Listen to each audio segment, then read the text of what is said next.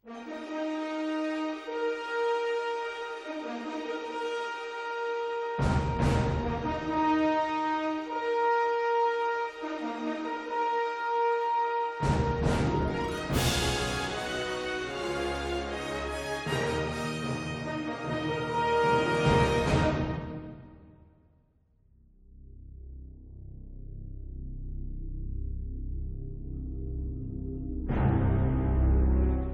I'm Leterrier. I'm the director of The Incredible Hulk, and I have with me... I'm Tim Roth, and I play Emil Blonsky and the Abomination. Very nice. So this is a credit sequence that Cal Cooper did. Cal Cooper at Prologue. Prologue is his production, is his company. Cal Cooper is a very famous designer. I mean, he designs lots of credit sequences. He designed the credit sequence for Seven, for example. He designed the Marvel logo, you know, with the flip book. He designed he designed all of the Spider-Man credit sequences. He's a great guy. And this was like, I didn't know what to do. I shot a lot of backstory, flashbacks, not knowing where I was going to put them. And when we first screened the movie to an audience, and the movie was starting, you know, with Bruce Banner, with the monster in him, people weren't understanding if they were watching the sequel to Ang Lee's movie, or they were watching a reboot. They were very confused. Had they missed something for the people that didn't see Ang's movie? They were really afraid. So an idea came about to put everything in an opener sequence, which is also a nod and an homage to the TV show, because the TV show had this. The incident was presented during the credit sequence, and that this was the first homage to the TV show.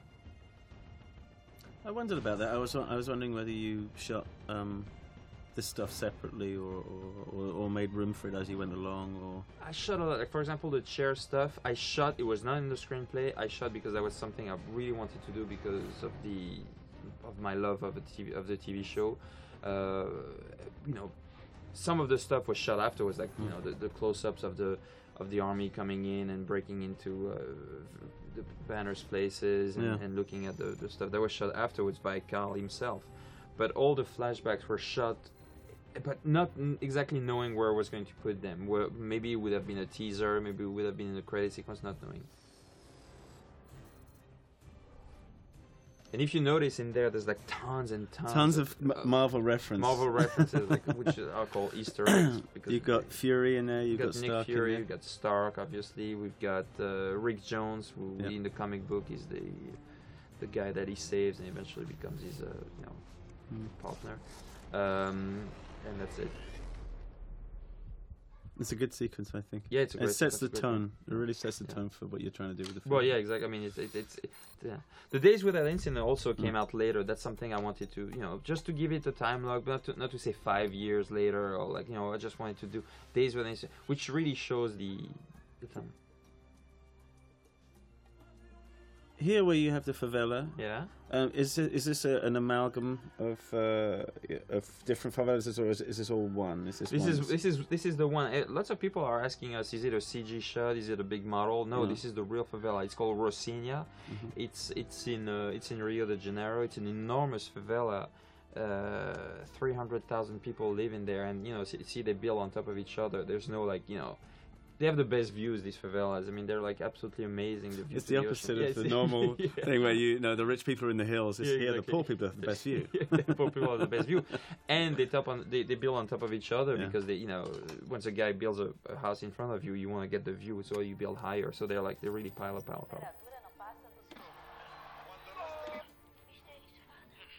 Here he is. There he is. Yeah. Bill Bixby. It's funny. It's like What is this?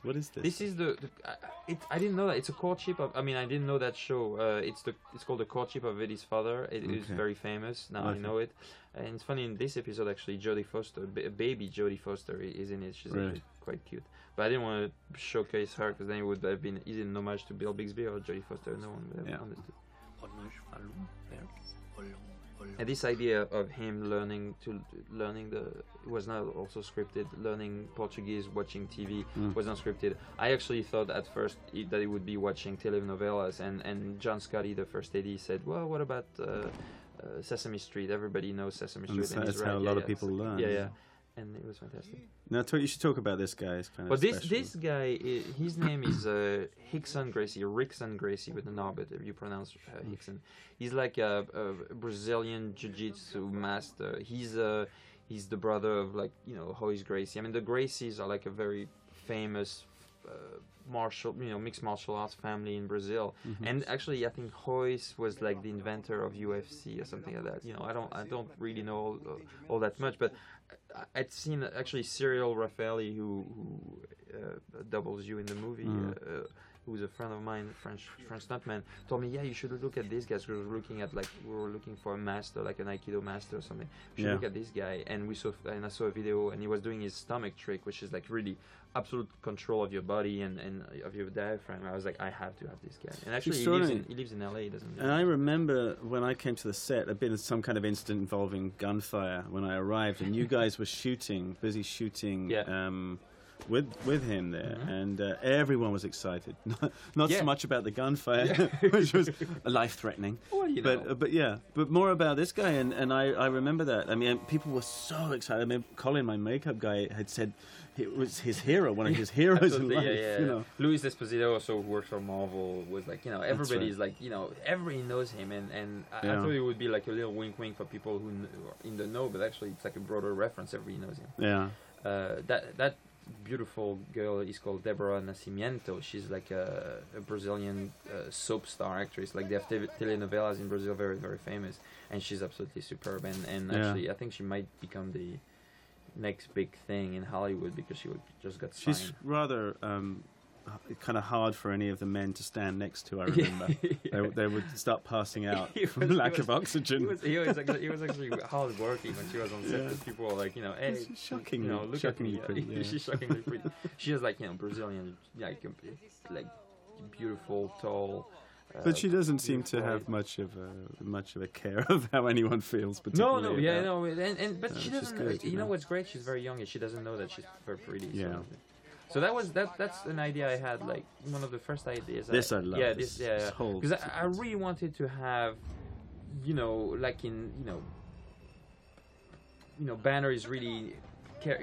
He's careful about everything he does. Yeah. And he knows that his body, he's a poison, and his body is. His body's lethal. His body is lethal in more ways than one, and he's really taking care of, you know, not getting. So he's wearing gloves, but you see that before he's getting rid of his glove. So anyway, I came up with this idea for that shot. It's a little directy in a way, you know. It's like a little bit show off, but that was like the best way to show the drop and.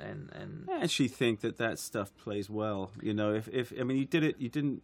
It's tight, and it starts a sequence that ends up. No, absolutely, it starts.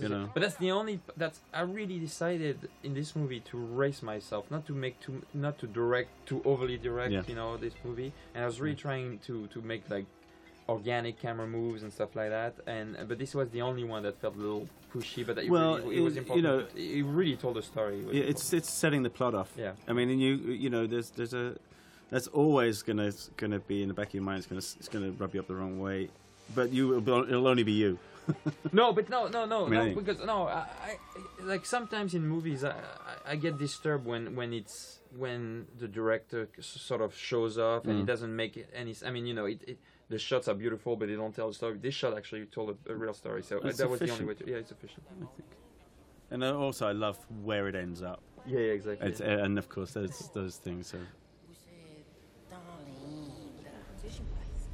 So, this whole factory was not a bottling factory, and Kirk Petruccelli, who's an amazing production designer, and Dan Dorrance is our director. Should talk a little bit about how you made the sequences fit together, because we're actually looking at Canada. Right? Yeah, actually, you're in Canada now. We just started shooting in Brazil. I mean, it's really like the exterior of the factory is in Brazil. The interior is actually in Canada. This was like an old, rusty. Glass factory. Glass factory. Actually, they were molding glass. They were doing bottles there. But for a long, this place had been condemned for a long time, and it was about to collapsed to the floor. So this is the exterior in Brazil. So and we said, please do not break it destroy up. it. Destroy it. You know, we actually they're going to scrap They were it. going to Like, demolish it. and to use it for scrap metal. And we said, please do not do it. It's beautiful. It's amazing. It's organic. It's everything I wanted. But it was not a bottling factory. And Kirk and Dan, they created this bottling extraordinary factory. set, isn't it? Yeah, absolutely. We were there for a long time. You were there forever, Yeah. and it was like a dirty set. It was like, you know, safe in a way. I mean, you know, one day it caught on fire. Remember the day? Yes, it did. The whole factory caught on fire. Oops. Cut.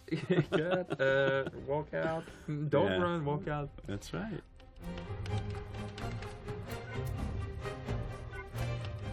See all that stuff, all these screens. I wanted to make it like very low tech, because I think the movies that sort of go down, you know, don't age that much, is because they're not the most super high tech movies like Aliens. I mean, Alien. I always referred to Alien when we were filming, because the computers, they're all like crappy, like Brazil. All these movies, they have like. Well, I like these. These remind me of the sort of the word processor that my dad had, you know, which was high tech for about a year. But it had orange. It had orange typing. I remember. So but all that stuff was there. It's lovely. So yeah, this is like, you know, this was actually shot on. But this design that you've got here is very kind of Crazy Professor too, isn't it? Yeah, but that's what that Bruce stuff. Banner is, and in the TV show, he's like that. It's that, you know, super smart scientist, and too smart for his own good. Yeah. That's actually real blood. Somebody, you cannot cheat that, so you actually had somebody stunt guy pricking his finger. Yeah. That's. And what did okay? No, I guess that's. Well, that's CG and all that love stuff. things like that. that. Yeah. But what I like about this thing is it's the Hulk out in a bottle kind of. Yeah, like, exactly. Like, yeah. you know, his cells are is hulking out, like, and they explode. Yeah, I think it was really cool. And it broke the slide. Yeah, it broke the slide. Yeah. But you know, it was hard for Edward, because like Edward starting the movie alone forever. Like on this set, he was alone, like, you know, talking to no one, doing all that stuff that we shot not really in sequence, and it was really complicated for him. Of course, he didn't have all these interactive screens. All this stuff came later. All that stuff came later, so he had to, you know, really act in his head and really. Well, you know, I think that's a good thing for actors. I you know, so for me, it's silent movie acting. You know, of the old school, and if you can pull it off, it's quite a wonderful thing. How difficult is it when you're like alone, when you find yourself? I like it. Oh yeah, that's good. But you're freaky. Yeah. I'm a freak, but I do actually enjoy that you know, no dialogue kind of world of you know, of isolation. But it gets to a point. I mean, you know, we had that with this film. I barely worked with Ed because he was going around the corner when I was running up. Exactly. Yeah. But I think he handles it very, very well. I have to say. No, absolutely. I mean, you know, but that when I met him, when we started working on it, I told him you're gonna be alone for a long time and not talking to anyone. But that's and that's what I like. Yeah. Well, look at that. Who's that? Who's that guy? Mr. Stanley. I was so excited. That actually is the last shot we ever did on this movie. Really? Yeah, it was Stanley. Because he's, you know, 83 years old. He's the busiest man alive. I mean, the guy, I was trying to get him in Canada. I was like, I'm sorry, I can't. I'm like doing this, and this. He's like super busy. He's got like, you know, many deals with many studios going, and he's still very, very active. So finally we got him in but I didn't want just to give him, you know, your regular cameo that, you know, gets. No, I think that's why I think that gag really works. Yeah. Normally it was supposed to be a kid or something, but I was like, you know, it's still great entrance, by the way. Oh, who's that? Sexy. You had so much fun on that day. I spent 2 days flying around on helicopters. It's in it for about 10 seconds. Yeah, I know. It's funny. You're like, what do you want me to do? I was like, have fun. Just go look cool and fly around. Remember when you said, I want like a Tom Cruise entrance? Okay, I'll give you one. Look at that. Top class. Yeah. That shot, was funny. There you go. Low angle. Looking and then cool. it took off behind me and you cut just before it almost blew me over. Yeah. There it is. Yeah. Well, actually, no, you put it in. No, yeah. These helicopters have so much. So we should talk about William. Well, let's talk about it. Well, yeah, that's William Hart's entrance. So yeah, that's an amazing performance. And Peter Menza, the actor playing next to him, Peter Menza, whom you know maybe from 300 and other movies. I needed like an actor that's like inhabited by, you know, has like demons, haunting him. He's got a few. He's got a few, and he's very good at calling calling them back onto the surface, you know. And he, you know, the wig, the mustache, the bushy eyebrows, we wanted to be as close to the source material as possible, and Thunderbolt Roth looks like William. It's a wonderful interpretation, I think, because I had worked with him a little bit here. You know, we did some scenes together, but you know, when I saw the performance complete, I think it's extraordinary. I think he really, as his son said, he nailed it. You know, his son said it. Actually, his son gave him a 100-page essay on who is General Thunderbolt Roth, and he kind of stuck to it, didn't he? Oh, absolutely. He was like referring to that. It's extraordinary.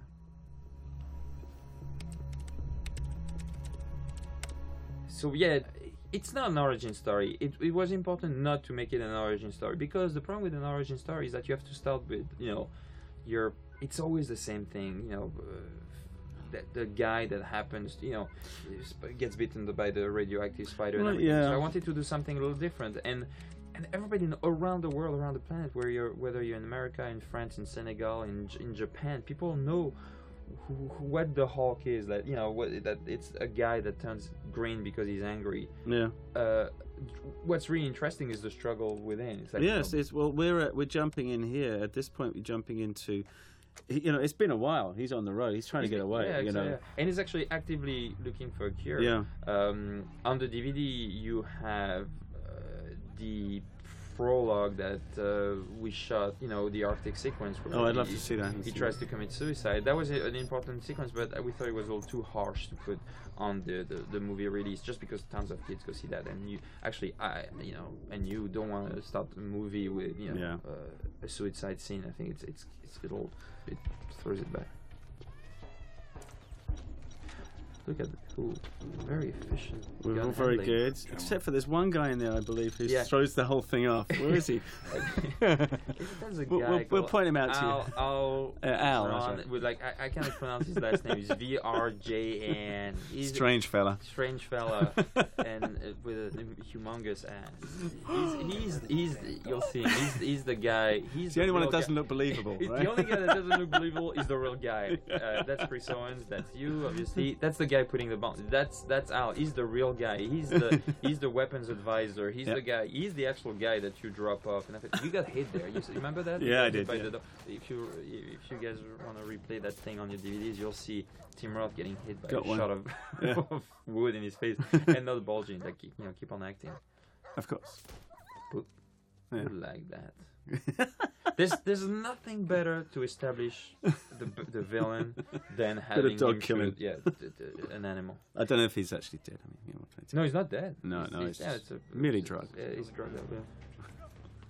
That was fun. See, that works pretty smoothly, because like the exterior shots were in Brazil. This was on soundstage.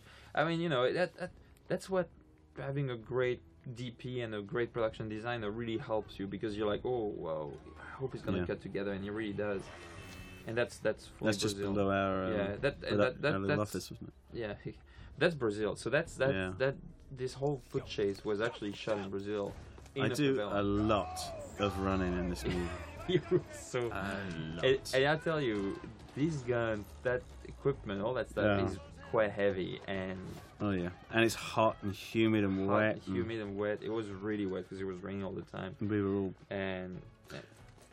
but it's the one that we did here, where it's the one where we that's it, on chasing a motorbike. Yeah. Oh, it was my fun. God. Well, that was the only way to go as fast as we needed to do. So what we did was to put like a remote head, like a tele-guided head on the back or the front of a motorcycle, and the motorcyclist. Yeah. It's really tight for him, and he was like, like a couple of. It was Patrick that was driving it, wasn't it? He was one of my stunt guys. One of your stunt doubles. Was driving it, but he was like, I kept catching him, I believe, because it was literally so hard for. There's so many windy. Well, and also we were losing connection with the remote head. So sometimes we didn't know what we were shooting, so we were really afraid.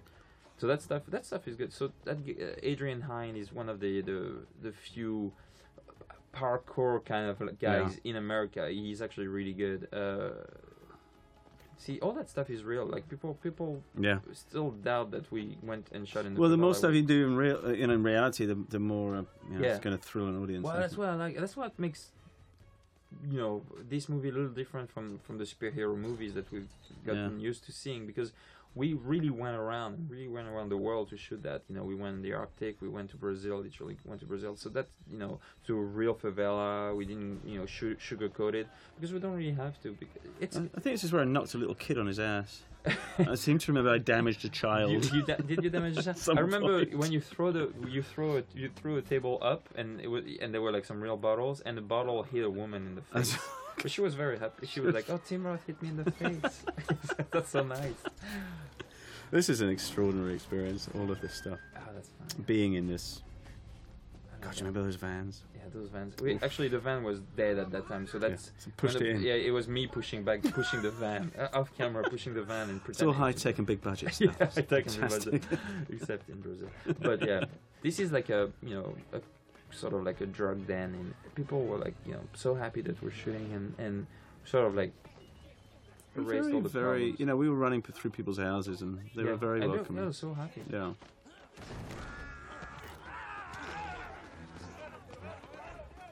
Pedro Salvin, who plays this guy.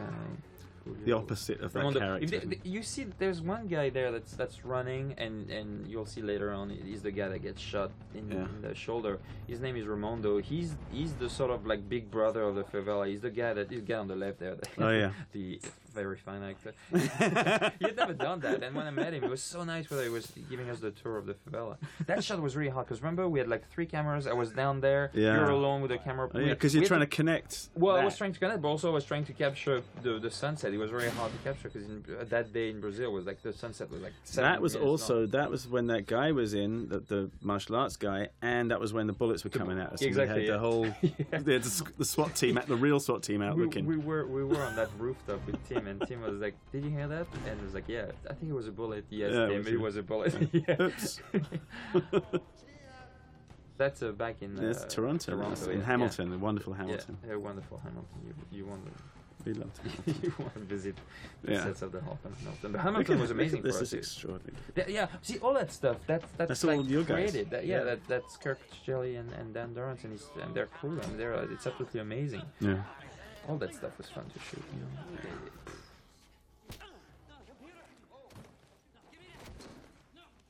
This is funny. That's Nick. Nick plays the guy in yellow. He plays in X-Men 3, if you've seen X-Men 3. The guy that loses his arms and whose arms, like Wolverine cuts his arms and his arms grow back. I remember that. You remember those goggles? You couldn't see anything through. You couldn't see anything through. Fantastic. I was like, I want some really cool, like, night vision, kind of scary goggles. Here's a blindfold. Run down here. Yeah, a very heavy metal blindfold and like run. So it was like absolutely impossible for you to do anything and act.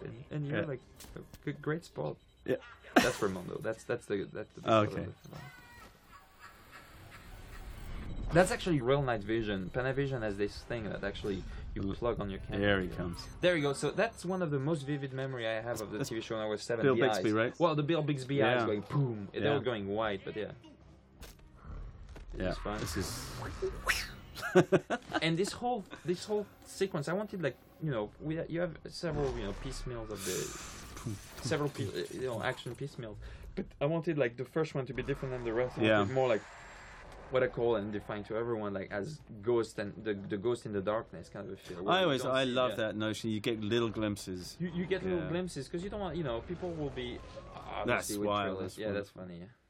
But I remember when we were shooting it, this guy, cable rigs, and we had to, as actors, okay, you've just seen a little glimpse here. You're not quite sure here. You would call it out in bullhorn and stuff. Do you remember? See, that's terrific. All that stuff is fun, but that's what's fun about I wanted to start the movie as a horror movie, and that's what I like. I grew up watching Frankenstein and King Kong, and what's great about these movies is that they're monsters to start with. They're absolutely scary, and you don't want them to appear on screen. You're really afraid. And at the end of the movie, you can't wait for them to come back because they really appear. They're the heroes. They're like the monsters with a big heart. Sure. That was fun. That was good. I tell you, with these guns, when we were firing these guns, all the crap was raining down from the ceilings. It was insane, And the camera operators, kudos to the camera operators because they were really close to you guys. They were, and it's hard for us to even keep our eyes up when we're firing. And these guys, you were really getting shot at. So yeah, it's all that stuff.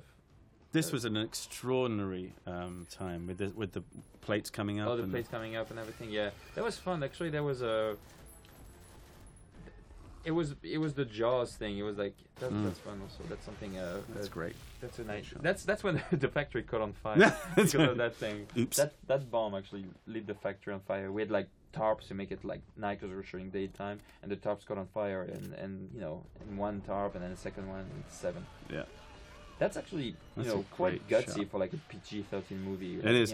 I actually thought you really pushed the edge on this. That was cool. Yeah. Whoa. So that was like a cable cam shot because you were really low and you had to fly over and it was a steady cam up. Yeah. Bye Al. Nice acting. Nice acting. I couldn't get the green off, by the way. It took ages. Oh really? Yeah. I don't know. It was like some weird food coloring. But it looks good. But no, I thought that you really pushed the edge of the PG-13. We tried really to make people scared. You need to be scared in order to hook you need to scare the audience in order to hook them up, Yeah. I mean, we're all walking backwards to that shot, to that sort of like shot. That's what we're aiming for. And then the reverse of you, because that's a whole of like that. Oh, like, interesting. Yeah. but that was really like that defines everything. Yeah. That was fun. Great jump. Yeah, thanks, Patrick. That was the stuntman with a little bit of face replacement. Nice work, Pat. Brilliant. I'll take full. Still, remember how much we dropped you on Did a lot, yeah. That actually was hurting a lot. Yeah, I was afraid for you. Look at that. Descendants. So Alien was a reference, and I feel also a bit of what Tony Scott did. A little of that with the digital, going back to that early technology, digital stuff. Oh, you like, mean Ridley Scott? Ridley in Alien and Tony a little bit. Well, I was always trying. Well, it was dirty, dark, and industrial. It was absolutely. It was like low tech. It was like future imperfect, and I like that because these movies they last for a long time. I think this was that. It was 7. Also, Fincher was very smart in 7, and making it like sort of like a super big American metropolis, but you didn't know where you were. You were like it was raining all the time, and yet they go a few miles away and they're in the desert, and the cars are all black, and it was great. Yeah, I was trying to do that in this movie because. Really, these are the movies that I can still watch now, and they don't feel dated. Yeah, absolutely. Score is also very important. Yes. Don't put like I was watching something. I'm not going to say what it was, but I was watching something with my boys the other night because we always have movie nights, And there was one movie, and it is a superhero movie where the music never stopped. Powerful. It literally never stopped throughout the whole movie. Oh, really? It's remarkably annoying when that happens because it's just some guy with a synthesizer. It was horrible. We have a lot of music in ours. But it's there for reasons. It comes and goes and everything. It's just also the editing in our movie never stops. We don't have some pause. It's just keeps. The silence is good. I mean, silence is so important and powerful. Let's talk about that scene because that was the first scene you did. This was my first day. This was the first day. Which I thought was kind of interesting because it was, although it was a very difficult scene to do, it was a scene before. I mean, just for us to get to the right pitch, right? Right, absolutely. Yeah. But it's jumping into an area where you haven't really had that much time to think about where your character has been and so on. But these are the kind of scenes that it's actually good to start with a scene like this because that's when you can. But you have to tune in your performance, and then you watch the dailies. Well, you have to guess. I mean, you guessed, and we guessed together. Yeah. And then afterwards, you can always reshoot it and do some additional photography if needed. You nailed it, though. It was fantastic. I mean, I don't want to tell you too much, but like every time you were acting, it's funny. People were behind my monitors looking at you acting. It was like something. It happens twice when there's an explosion and when an actor is brilliant and is doing something great. So it was like I had like so many people behind the monitor. Like later on, in the mirror transformation, the whole crew was behind the monitor. It was like, oh, what's he going to do? That was one of my favorite things. Well, yeah, because people were like, it was so like an odd scene. Hey. Look how thin Edward got. Because we're now at the end of our shooting when we're looking at him exactly. now, right? He got so thin. He got. Was he not eating? Or? He was eating like no sugar. Well, I mean, he was cheating because he was coming mad trailer and eating sugar, but he was eating no starch, no sugar, no fat. Was that just to keep his body? Yeah, just super lean, nothing, just enough so he was not exhausted. He could keep on going. But I mean, you see all these bones, everything. That takes some commitment. I like this whole sequence. I remember you guys went out and shot this. I mean, we all got a few days off on the beach, basically, but you guys got soaked. It got so absolutely cold so and wet out there. Well, yeah, I mean, it was written rainforest in the screenplay, but I thought we were kidding when we were talking about rainforest, emphasis on rain. And it's a real deal. It was like I was literally drenched, and then I wanted obviously some complicated camera moves and everything as usual, and they had created an amazing bridge for us to do, but it was great.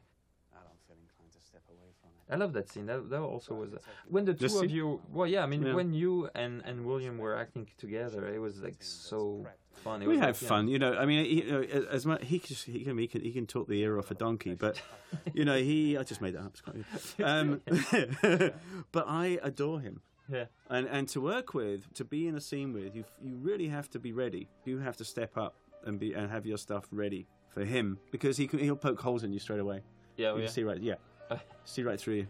So he was. I found him to be fun to work with. In front of the camera and long conversations about the Hulk and stuff on the other side of the camera too. That's super TV show homages. That's of this here. Yeah, well, that's the big Hollywood budget movie version of the TV show. I mean, we start the sequence with the homage with the actual Joe Harnell Lonely Man theme that everybody knows. Yes, I know. That's actually as much of a fond memory to people than the show itself. I mean, people are so. This was actually funny. I mean, this is actually, it's it doesn't poke too much fun. It's kind of fun. No, but it's that kind of stuff I feel is needed. Yeah, and for me, that's what it is. It's like he builds his life. It's like the myth of Sisyphus. The guy with the boulder that rolls over the mountain. That's what it is. It's like he goes over every time he thinks he's got something, then he transforms into the Hulk and has to go back to zero.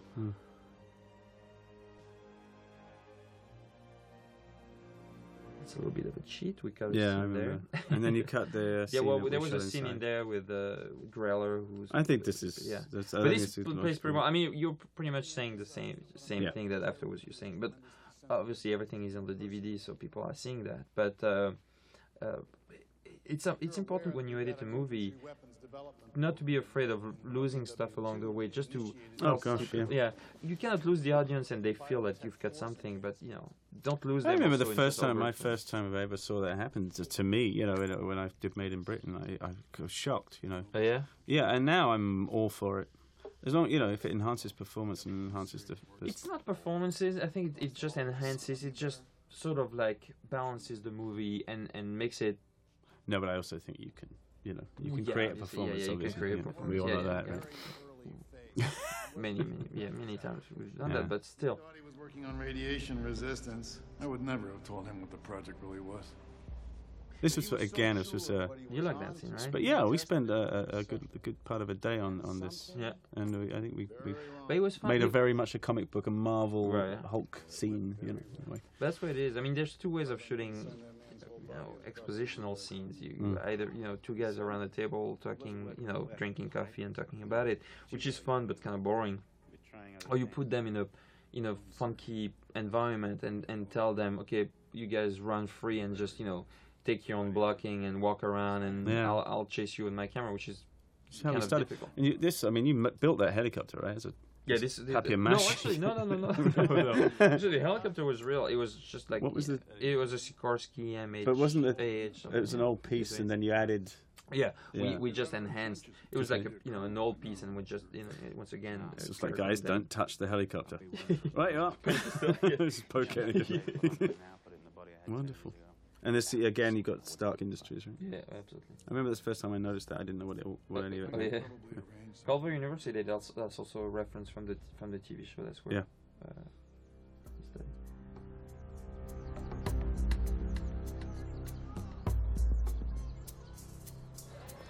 So now... That's the day I didn't direct. That's the day Edward directed that stuff and all that stuff. That's Where were you? Edward Were you over with us? I was with you, yeah. I was directing I was with you doing the your whole chasing the Hulk with Wraith and all that stuff. That's all Edward. I think it's good. He's pretty good at directing himself. Yep. That's now back onto me. I like long lenses, and also I added. Do you see this thing flying in the air? Yeah. It was like I loved it. It's like I love that stuff. It's like in the springtime. It's isn't it feathers? It's feathers. Well, it's feathers. Yeah, we use feathers. And it looks great, but it's the pollen floating in the air. See the green car? I love the green car. I think it's cute. Yeah. All these little things. Yeah.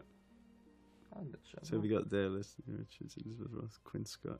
I don't know. These are like regular names. I didn't want to put too many Easter eggs. Yeah. Then at the end, it becomes more of a nudge than a movie. It's good to have him in though. Yeah, no. Yeah, but just a little bit. You have to be really careful. Here she is. Here she is. I saw her the other day with the short hair. Amazing. She's cute. Yeah, she's beautiful. She's beautiful. Liv is funny. The idea of Liv Tyler came very late. I had a tough time finding the leading lady, the Betty Ross. Jennifer Connelly was so good in the first one. It was so tough to replace her. We needed to replace everybody just because. And although they were good, we can use all of them or any of them because otherwise people have gotten confused. Is it a sequel? They would have totally thought it was a sequel. So the idea came very, very late for Liv, because I was trying to find the perfect Betty Ross, sweet, calm, intelligent, beautiful, pretty, beautiful, but not knowing that she's beautiful. I mean, these women are very rare in Hollywood. Yeah. And frankly, Liv Tyler has sort of disappeared from the scene for quite a while because she had a child, baby, Milo. She was So one day I was watching TV and the Lord of the Rings came on. I was like, of course, Liv Tyler. And I asked her, and I was really afraid when she came. I thought, I don't know, you haven't seen an actress for 2 years in Hollywood. It's a bad sign. Maybe she's gone berserk. She's cut her hair. She shaved her head. She's lost her teeth. You don't know. And she arrived. She was beautiful. She had changed so much from the sort of she's become a woman. She had become a woman. I mean, she had thinned out. Her face was, you could. She was much more expressive and so nice. She very much looks like she stepped out of the pages of a comic book. It's stunning. She looked even more like the Betty even her silhouette, her face, kind of. Absolutely. But it's from that. It's amazing. She's atypical in Hollywood. She's not buffed. She's tall, as a regular weight. She's she's a real. It's a real human being. A real human being, and it's very rare. Yeah. You can have the spare room upstairs. That'd be so great. There's one other thing.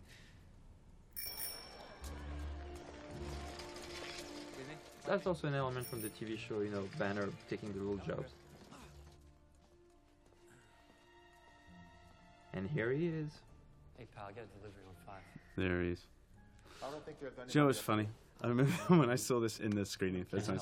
I never got his dialogue because people will roar. Yeah, that's the problem. It's like, and that's what's good. It's not a problem. It's what's good. People hopefully will go and see it a couple of times because they're like, "What did he say? What did he say?" Everyone, be quiet. Be quiet. Yeah, people they love him so much. I know, love he's that thing adored, at the end. You're the man. Thank you, brother. That's really the passing the torch. And I thought it was really fun. Yeah, he was really wonderful.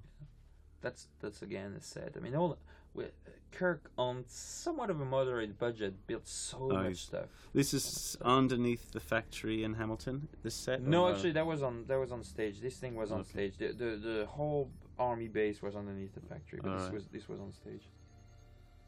I don't think I saw this set. Yeah, that's I'm not sure if I did. Amazing. Yeah. I mean, it really was an homage to the TV show. Completely. I thought I wanted to do that chair, and actually, I had this idea. That's not what he puts me on. No, no, it's not, because yours is a little different. I mean, yours is his thing. That thing was like the big chair that was destroyed afterwards by the Hulk Rampage. That's Martin's star. Martin's a friend of Edward. Martin is in the Jabba Apatow movies. He's in Norton's. Yeah. People think it's a joke. It just happens to be. I told the guys, I was like, no, you cannot have Edward Norton. Be serious, please. Cinematex Norton 360. It's ridiculous. People will laugh. They actually laugh, but they think we made it on purpose. Right. So I take it. Take it. Yeah, exactly. Take it. I'm like, I run with it. I'm like, yeah. Cut that bit from the commentary. Yeah. see, once again, like he's alone acting in front of nothing. That I don't know how you can like. Oh, I enjoy it. Yeah. Yeah, I enjoy silent movie acting. I'm gonna call George Lucas and say you're ready for Star Wars 7. I'm up for it, man. You, a green screen, a camera, and George on a walkie-talkie. Yeah, George on a walkie-talkie, and a broomstick with a cross on it. Exactly. And action. And action, go for it. More emotion. Good. Less emotion. Okay, we'll replace your face. Okay, get Brad in. Actually, we pretty much replaced your body on this one. Thanks. Thanks. Well, you know. What do you mean? No, I worked out so hard to get that body. Who told you that you worked out like a reporter? Somebody right? actually said that. Yeah, I would sit around with the special effect mob and say, okay, no, I think I want that body. I want Edward Fox out of Day of the Jackal. And they say, what about a bit of Bruce Lee? Yeah, that's good. It's good. I wish working out was so easy. We should talk about. Well, let's talk about Paul Souls. Well, yes. Paul who plays Stanley. Yes, we need to talk about him. Well, he is. That's another like Easter egg, but like no one will know. He's the voice of Spider-Man in the Spider-Man comic book, Really? Cartoons from the '60s. Really? And I literally cast him not knowing. He was in the score with Edward. And he was playing. He was amazing with him, and he was playing the janitor. And I cast him. And one day he told me, he's like on set, I was the Spider-Man. That's wonderful. Yeah. And that's great. Yeah. I love Ty Burrell. He's so great in this movie because he's sort of like he plays. Actually, yesterday we went to see it in the movie theater. They laughed so much at this scene. Well, he's really loved, isn't he? This guy. Oh, yeah. Ty is like. Yeah. He's so good at playing the nice guy that just gets screwed over, that tries to get the vengeance. Yes, there's a whole tradition of Hollywood actors here to play that. I was trying, This is great. My wife said she thought she really pulled this off. This performance, she said it was wonderful. Oh, but that's what's great about Liv. Liv is, and I tell her, she's so naturalistic in her acting. She's so like instinctive. I tell her every time, trust your instincts. She said, what should I do? I was like, I don't know. I thought I would do this. Trust your instinct. Trust your instincts. Yeah. And then eventually she gets it. Just tell me if I saw what I think I saw. I don't know what to say. Please, just tell me the truth.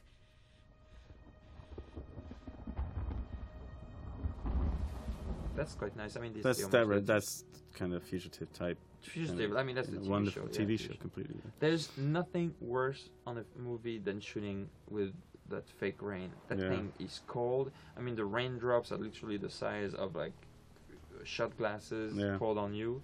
It's insane. And these poor guys, Liv and Edward were under this rain. I was fine because I was under my. It was quite warm that day, wasn't it? I'd been out. I went to a restaurant, had a nice time. Yeah, and we decided to tap the glacier of northern Canada to plug all night. Yeah, all night, and it was like freezing, and they were freezing. Okay. I was like, and more feelings, live, and okay, let's do another one. And they were looking at me like, there's no film with the camera. It's fine. We're just doing it. Yeah. And you cannot put like wetsuits under them because obviously Liv. So they have like they were freezing. Yeah. Probably if she had pneumonia the next day. It's good though.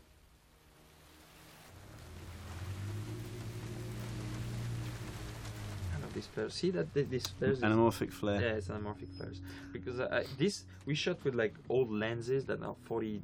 It's the same. I used anamorphic on my film that I directed. I love it. We have anamorphic flare now. You know what? Anamorphic flares anamorphic lenses make actors look like movie stars. It's because it feels like movie. It feels like a movie. Yeah, it actually feels like what you remember good cinematography in beautiful movies looking like. That's true.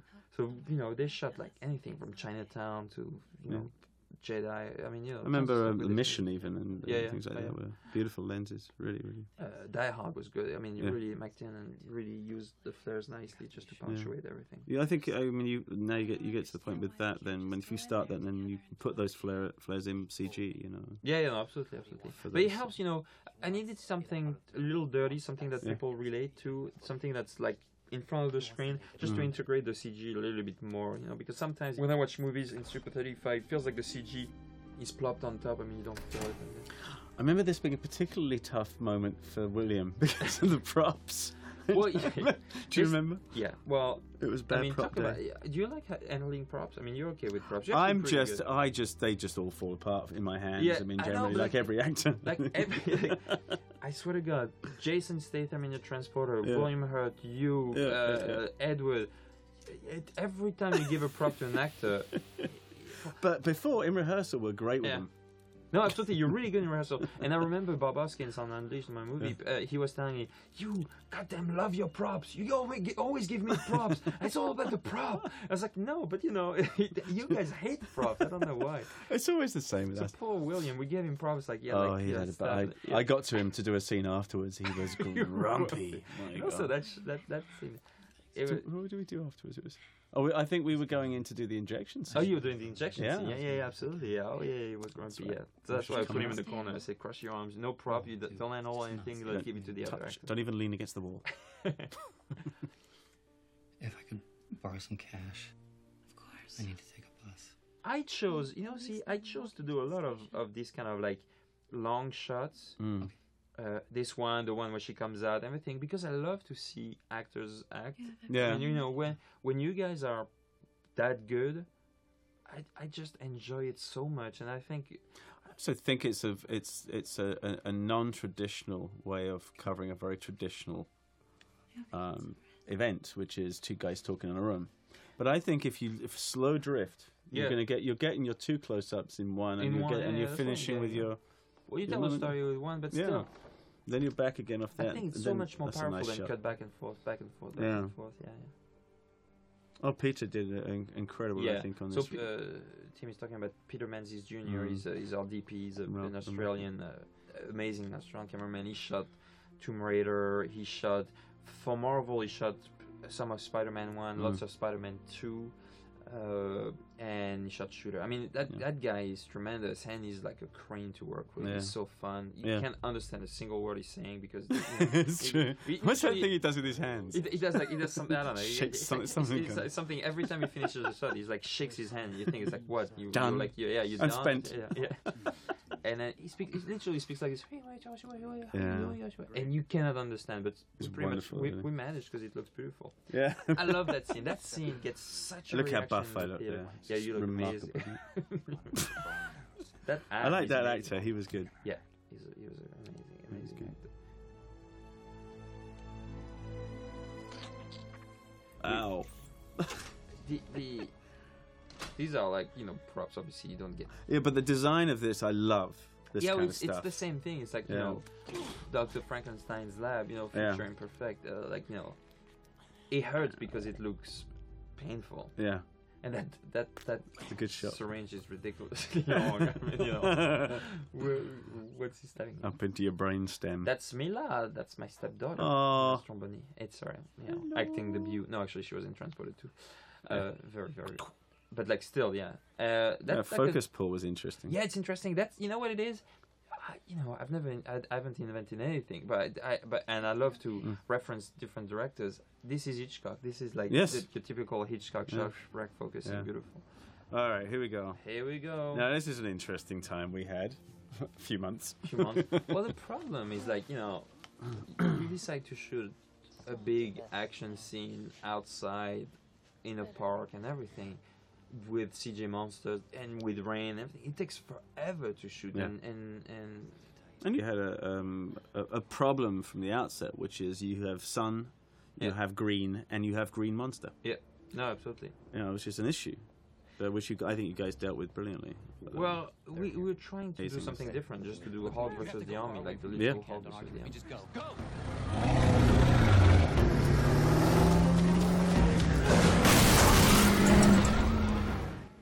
Those Humvees are really crappy. I mean, we destroyed I so know. many Hummers on these movies.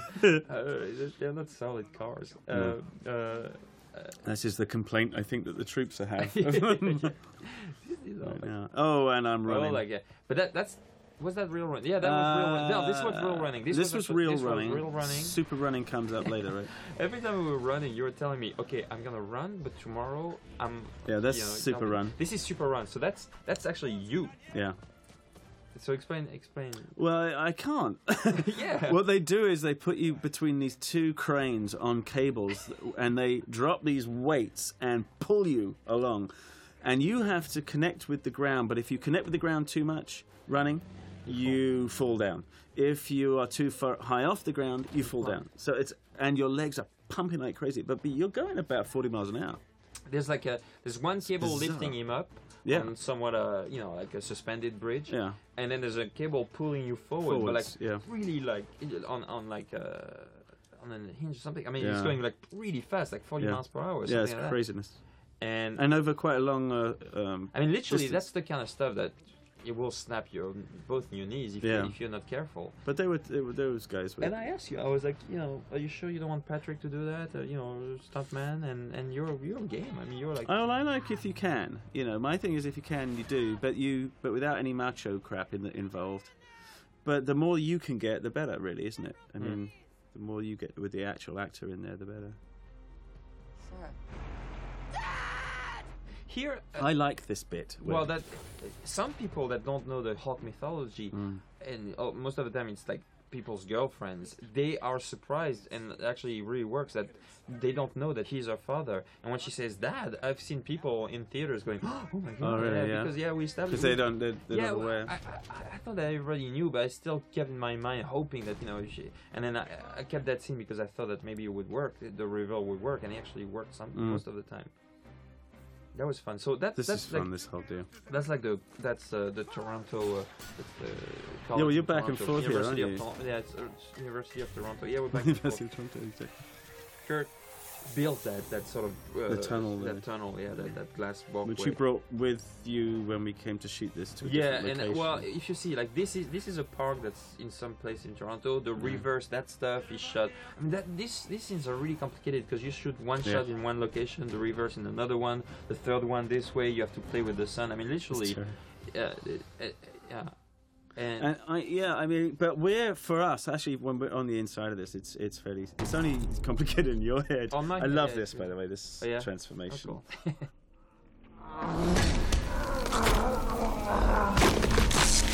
cool.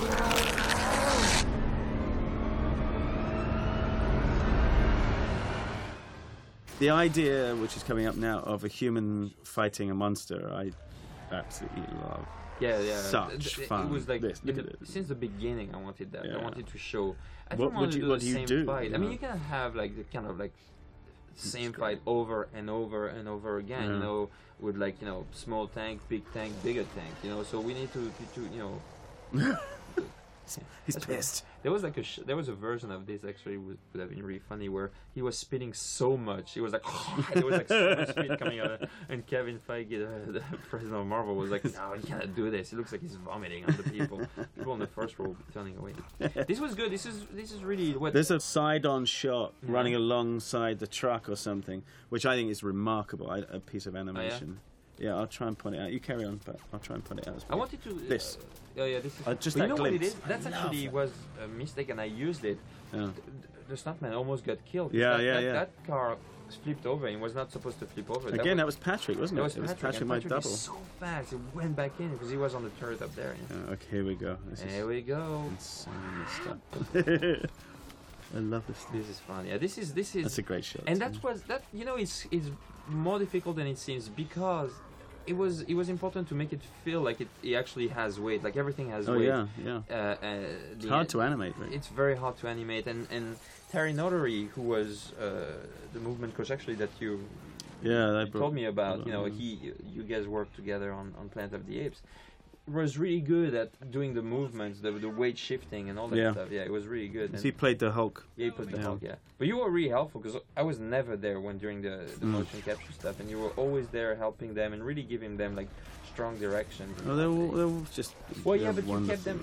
I know that everybody was amazing, but you really, what I loved, once again, I'm being super honest and frank, working with you, is that you always tried to keep this somewhat reality based. Yeah. And you and I, we always reminded people that it has to be reality based. Yeah, we have to believe, and Ed was the same. Yeah, it has to be. Ed would, we were saying, And Hawk William physics. too. Hawk, Supposing this is real, then how do you? Absolutely, yeah. And that's why we all decided together that this was a world without superheroes. This is the first time everybody sees that. Yeah, that's right. That was right. That was our kind of.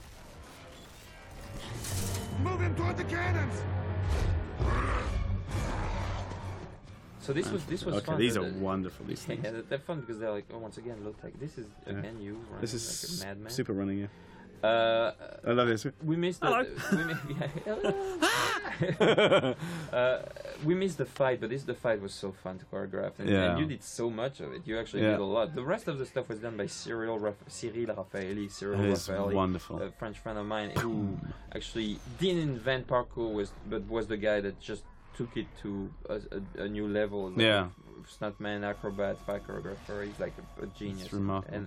And those cameras. This is fun, right? The sounds thing. This is actually wonderful. Edward's idea. I had another idea a long time ago, which was it all started from one of my ideas where you had like 3 hammers shooting some kind of a metal liquid or metal glue or stick onto the Hulk, and then with magnets they were lifting him up. So without traction, no more power. And it was a good idea, but Edward came up with this idea of the sonic cannon. And I was like, well, sound is great, but it's cinematic, but it's definitely not visual. How will I do that? And we struggled so hard to come up with that design of the sound wave. Absolutely but you remarkable. See how the skin ripples and everything. Now I'm so glad we did that because it's absolutely amazing. Look at that. Look at his. Look at the jeans. Look at the ripples in his skin. I mean that literally feels. Terry enjoyed doing this too, the movement for this. Yeah, that was funny. It was getting cool. People clap so much at this. This is actually. I told the sound designers, the mixers that I really wanted to be as painful to the audience as it is for the Hulk. So literally, the sound kills your ears. I mean, it's like so close to. You can feel it. Making your. This is funny. This gets a laugh. This line. All the time. Yeah, this was fun. Is that it? But this is tough. This is tough for you because you had nothing in front of you. You have like Is that all you got? We're missing a shot. Boom. What happened to that shot? Well, because I thought it was rather good. Yeah, it was fun.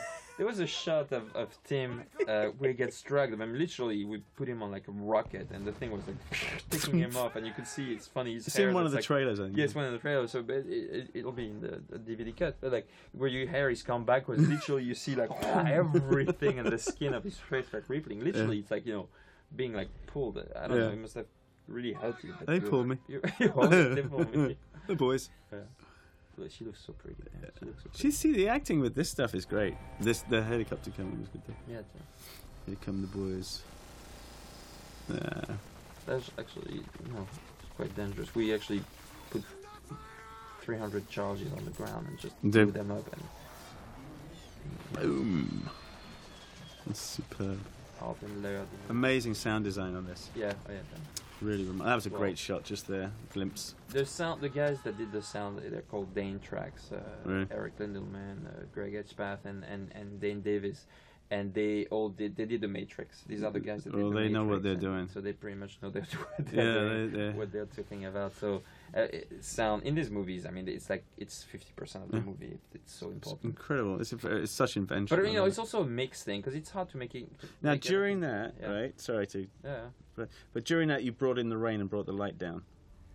Because I guess you can rack against, you can expose against the fire, right? Well, actually, we did, but it was cheap, like this. It's like during. I mean, if you saw the whole sequence, you've got the storm is building, the clouds are coming. But you chose that moment to bring it in the rain. We chose that moment. So it feels a bit like the sprinkler system went on, but I like it. Or maybe it's an homage to Thor. Maybe Thor never know. Saved them. Bring it on. Bring it on. Should be an incredible danger as long as she's with him. For who?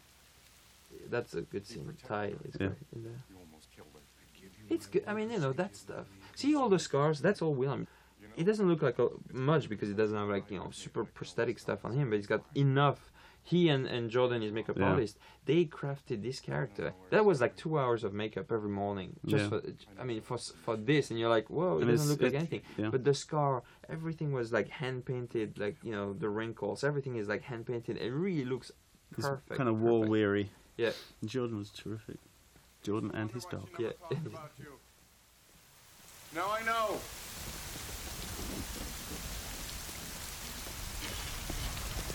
Where does she meet these guys? That line is actually came later, and that's Steven Broussard, who was one of the producers, who started on the movie. And that's what I love about Marvel, is like he started on the movie as Kevin's assistant and finished one of the best producers I've ever met. Yeah, he's so smart and he loves that. But that's what's great about Marvel. If you have the talent, whether you're 20 or 55, the right idea is accepted, and this was great, and he gets the biggest laugh all the time. Mm-hmm.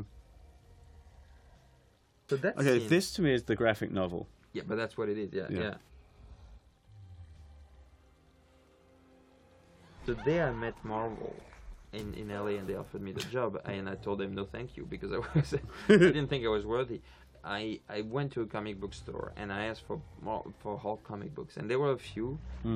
Quite complicated, because now it's like split personality, different things and everything. And they had one that just came out at that time called Hulk Grey by Jeff Loeb and Tim Sale. Yeah. And it was absolutely amazing, simple, perfect, amazing. Yeah. This is actually no much to Frank Frazetta. Frank Frazetta is the guy that draws the Conan and stuff. This whole thing is the covers. Yeah.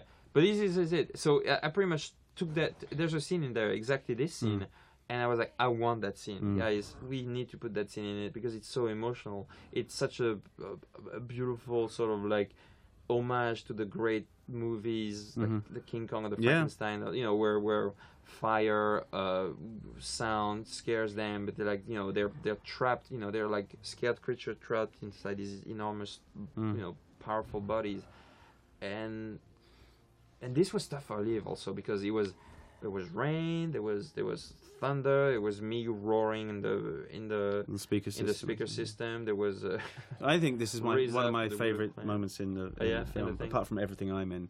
It's one. Seriously, this is the one I talk about most, because this is pure invention. From cinematically, I think. Well, just to put together, just to actually paint it. And for the actress, this is for her. I mean, this pure invention. For her, it's like it's wonderful, wonderful stuff. It's superbly crafted, but I have nothing to do with it. I just took the pages and gave it to the DP, the actress, and the visual effects guys. Will he ever walk again? Do you see me smushed? I see you smushed a bit. Yeah, you do. Yeah, because remember that we improvised that makeup, me and Colin. Yeah, but it was good. It was great. William loved that makeup. The makeup was great, yeah. That makeup was actually, It was really, it was me and Colin and trying to go, I don't know, what about if we did this? Try a bit of this, stick that there. Yeah. Which, of course, is the brilliance of these guys, He gets a nice reaction. I mean, that's pretty much what somebody that hit a tree would look like. The pulp. So this is, I remember we just... That was just us. We just thought about doing that. Thought about doing this on the day, but it's great. Go. Nice. But it's great. I love that she feels that there's like something wicked this way comes, and that's the beginning of sort of like the second part of the second act. It's cool.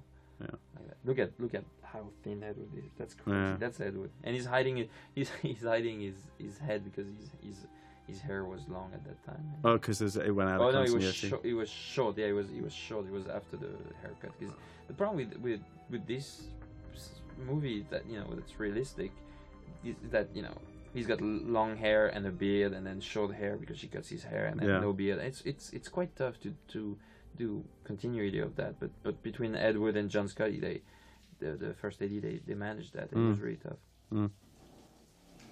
That's Edward in the nude. And that's falling me. Into the nude. Yeah, that's you. And that's you doubling. I quite like this. This is obviously Well, we had to add this theme for the obviously for the kids, but if you freeze frame, you'll get. You can see his bits. His juicy bits. I like this set, by the way. Yeah, that's again. Also, yeah. Feels the Well, it feels like the comic book. And yeah, you feels don't know right. when it is. That's what's great about these comic books. I mean, they never drew the cooler stuff. He was always like on the fringe, and they were always going to crappy motels and stuff like that. We need to straighten something out here for my boys. Do they steal the truck? I just had to get my data back. Oh, If not, how much did it cost? well, she sold that pendant. Fair. A truck is like, I don't know, $700 or something. So like she that. did well then. Yeah, she did pretty good. Okay, good. No, she got enough. You'll see. Yeah. Yeah, my boys needed to know about Yeah, I that know, because they, you know, as far as they're concerned, this is a documentary. Yeah, no. If you're gonna It's go, funny, real- right? The start, every time we show an audience, the film to an audience where Mm. there's like a 7-year-old kid, Yeah. they really think that they want to you know. Yeah, okay, this is. Edward transforms. So this is funny. This is Yeah. really something that we wanted to do. Address the purple pants. I mean, you cannot I just like remember the discussions. Yeah, it's funny to do that. This is all this footage I liked. You did well Yeah, with yeah. this. Well, this is like a real camera crew. I mean, I wouldn't know how to shoot that. I had like a real camera crew, news crew. News crew. Yeah, because I was gonna say it really looks. it looks real. I was like, okay, imagine this. These guys are funny. These are funny. Yeah, they're great Canadian actors. Well, he gets to call him the Hulk. Yeah, actually, that's the first time. Yeah, and if you see that, there's like Jim Wilson, who's like and Jack McGee, who in the TV show is the reporter that chases him, and she says the reporter says he happens to be a reporter for the campus paper. So it's a little nudge again. Yeah, well, it's good. I have done A good way of, I remember dealing with that issue, which was an issue for you guys, was the Abomination thing and the Hulk thing. Do I ever get called the Abomination? Yeah, because I do it at the 'cause end, it's 'cause he Tim, says, yeah, Tim like Nelson says That's it right, makes yeah. both of it might Yeah. turn you into an abomination, Abomination. which is good. It's always fun to do that. It's like I love it. where did the Hulk come from? Where did the abomination come from? Well, I remember there was a big discussion between you and Ed, back and forth about whether you should actually say it. You know, who should say it, how it should. I was always absolutely in favour of the whole thing. Yeah, yeah. I love it. This is a nice scene. That's sweet. But I'll tell you about it. The bigger discussion when we come to that, the bigger discussion was like, what about the abomination's genitals? His genitals and his ears. His ears, yeah. These were the big. Well, I discussions. just don't understand why the Hulk's got, bits in, to a certain extent, isn't he? and I don't. Why would you do that to me, Louis? I don't know, Tim. I feel quite uncomfortable talking about the Hulk bits. Next watching this generation? movie. Well, watching this scene. Actually. Oh yes, of course. Well, Oops. I was like- I wonder what that brought that up. Louis. because, This got a laugh, and This- we it's we great. laughed about. This is so funny. yeah, so funny. Well, Because it's true, right? But actually, Poor there's man. like earlier versions of the screenplay that Zach and I wrote where they actually were making love, and he was actually starting to transform, and she was the one noticing it. Really? It was a little risque, and she's like, she opens her eyes, and he's like, we have to stop. Yeah. She opens her eyes, and they're like making love, and she's like, and we said, And now, no. why didn't that get shot? Well, guess why? No, but you cannot do that. But actually, this is super funny. Well, that actually serves it, doesn't it? This is so funny. Yeah. This is great. It's quite tragic. I mean, except for the Anyone found out take if away he the was crass next to part of Ken it all. Imagine that guy. Imagine it, yeah. I mean, it's Well, that's what like- you have to deal with, Yeah, when you're making this film. Yeah, and This and is funny. Look at you. So, It's a man with one how leg. much did you work out? I mean, Oh, tons for this scene, actually. lifting pints and pints of beer. Yeah. Lots of burgers, and Actually, that's your bag. I didn't replace yeah. it. That's you, actually. Really yeah. good. No, That's so pretty good because that doesn't look like it looks like a runner's thing, which is what we were after, wasn't it? That's actually really good visual It's effects. it's kind of sick too. It's, I have yeah, to yeah. say. I mean, one shoulder is bigger than the other. It's like not perfect. Yeah. What's good? It's Did like- you now? Did my tattoos make it onto the big monster at the end or no? Yeah. They did all- because I was all- trying to look, yeah, but yeah. he moves fast. Great, that's good. I'm ready for Your my tattoos are on here, obviously. But yeah, Yeah, but I mean, because yeah. I was hoping my boys. would be No, on there. you have the tattoo. I mean, you have to first frame it to see it. Yeah, exactly. That's good enough. We can't use any of this because they can. They'll get their answer here. See, she says you cannot use any of this, and afterwards she's gonna offer to sell her the pendant. Yeah, the but I pendant mean, from you her mother. know, I didn't realize it was so. Well, I mean, you have to pay attention to these movies. It's not just fun. Don't check your. I do brain get at asked the these door. questions, and of course, I'm the one that does. Yes, No no. idea. I don't know. It's not a movie. It's not a documentary. Yes, it is. Okay, so here we are. So this is we're about to kick off here. It's well, coming yeah, close, it's isn't kind it? of like it's like you need a necessary pause before the big shebang explosion. That big. But finale at there's the end. shot coming up here, the truck shot, which I like. Oh, maybe after this. This was not written like this. This is something we fine tune in the editing room, sort of like mix matching everything, just like feeling that they're on top, they're tracking them, making Ross brief his team while Banner is doing this. So, because otherwise you felt a little bit too much too episodic. It was like Banner does this, cut. Then Ross briefs his team, cut. Then they're in the truck. So in the editing room, we decided to slice it all up and intertwine it, and I think it works really well. No, but it still has complete continuity. And it makes sense because he has the data. He feels safe, and he makes a mistake. He sends an email, and Shield, who for the guys who don't know that, is the sort of like Homeland Security in the Marvel universe. Yeah. Intercepts that message. So that's another Easter egg for the fans.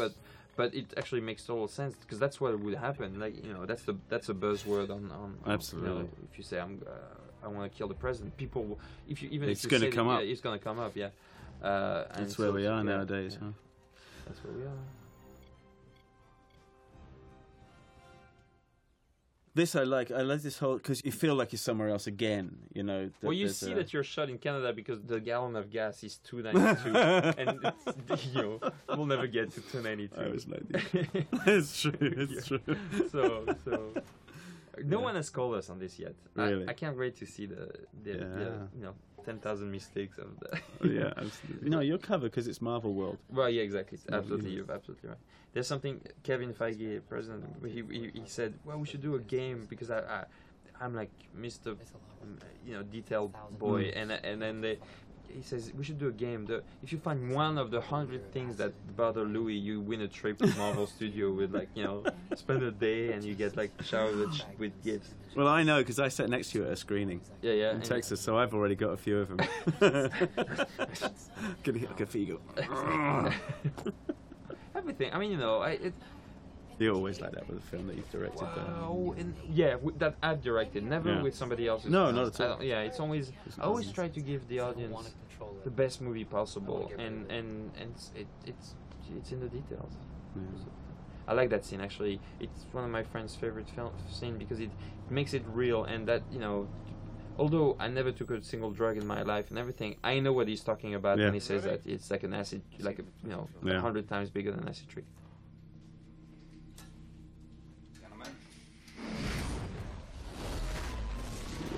That was cool, your body replacement there. You were very good.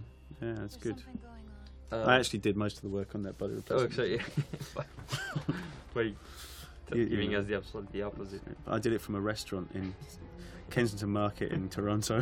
Nice French restaurant. Little French restaurant called La Palette. Yeah. And there's a bar around the corner called Ronnie's that helped me with my body replacement. I love that shot. But it's one of those things that I like. I'm movie. thinking of suing La Palette and Ronnie's. Are you really? For the amount of money that we spend replacing your body. Oh, because you enjoyed life so much. I didn't. I loved my little neighborhood. I absolutely thanks you adored for it. the business. Yeah. For the patronage. Hey. Hey, that's Lake Ontario. It's not New York City. Look at that. Hey, but it helps. But that's a okay, so I worked recently with the cab driver in this. Oh yeah. We were on a ship out. Maxwell, his name. Yeah, I really love him. Yeah. He said, "Am I going to be in the film?" I said, "I think so." You know what's great? I was so pleasantly surprised by the Canadian crews and the Canadian stuntmen and most importantly the Canadian actors. I was like. Yeah. I was so afraid of the out in the boat and all that stuff, but it's hard. Sometimes you hear it on TV shows. You hear it. Oh yeah, these guys were that wonderful. Guy, Maxwell is so funny. I was laughing. I was in the back of the cab when he was doing all this shtick, and people were laughing so hard. It's a good little cameo. Bang. Like that, right? Yeah, that was Peter Menzies' daughter. Foreground. Oh, is it? Yeah. Oh, next movie. Yeah. Hunter and Cormac. There you go.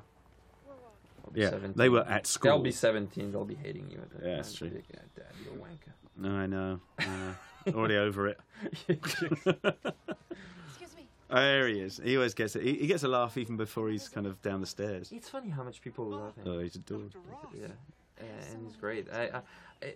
he's actually the first one I met. I met him, then I met you that same day. I met him for Really? breakfast, yeah, and he was like, "Oh, I'd love to be in your movie."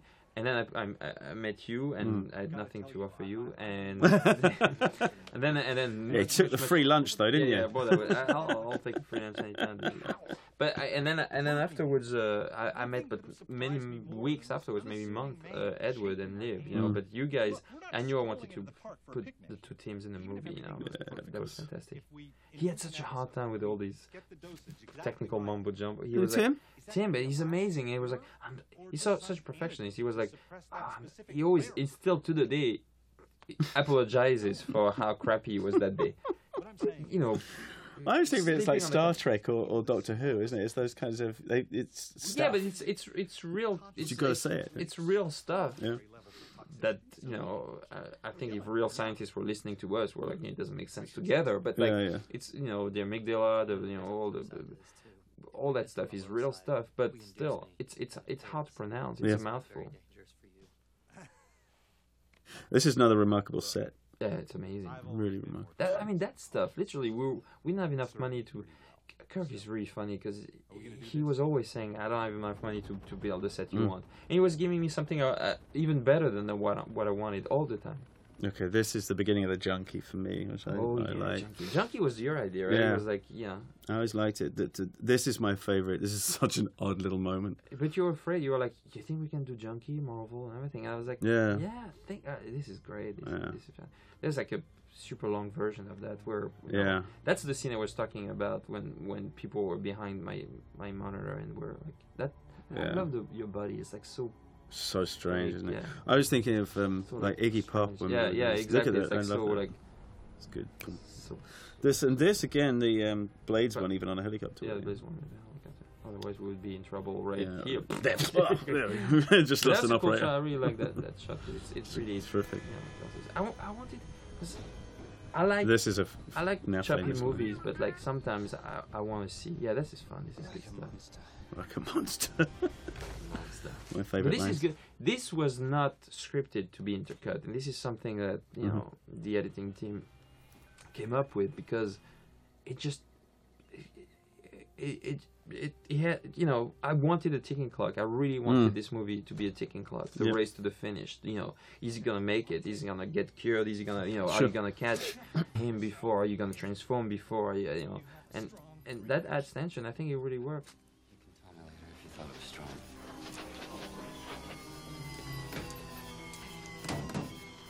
Also, that's the amazing set we're talking about. The extension of the amazing set. Really, it's really extraordinary. Look at all that stuff. That's so complicated. Yeah. And then the back room with all the which we come to with all the samples in, that reminded me of Damien Hirst's. Absolutely, the pharmacy stuff. Yeah. It's really great. It looks like money, I have to say, this set. I mean, well, yes, it does, and at the same time, it looks already dated. I look at the monitor with the tape, the crappy tape on it. I mean, all that stuff was very important. And Kirk and Dan and Cal, the set woman, she was like, you know, the props, Chris Geige. They all absolutely understood what I wanted. That sort of like already dated stuff that you know doesn't. It's already dated, so you won't take it. But then it's kind of loved. If you look at these objects around, you go, "Oh, I remember that," and it's got that kind of, it's got a real rich quality to it. It's the Victor Frankenstein's lab. Yeah, even that was that Tesla thing was like the Victor Frankenstein lab. Yeah. You know?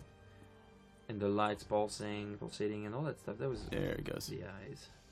Goes that scene every time. So last night we screened it to USC.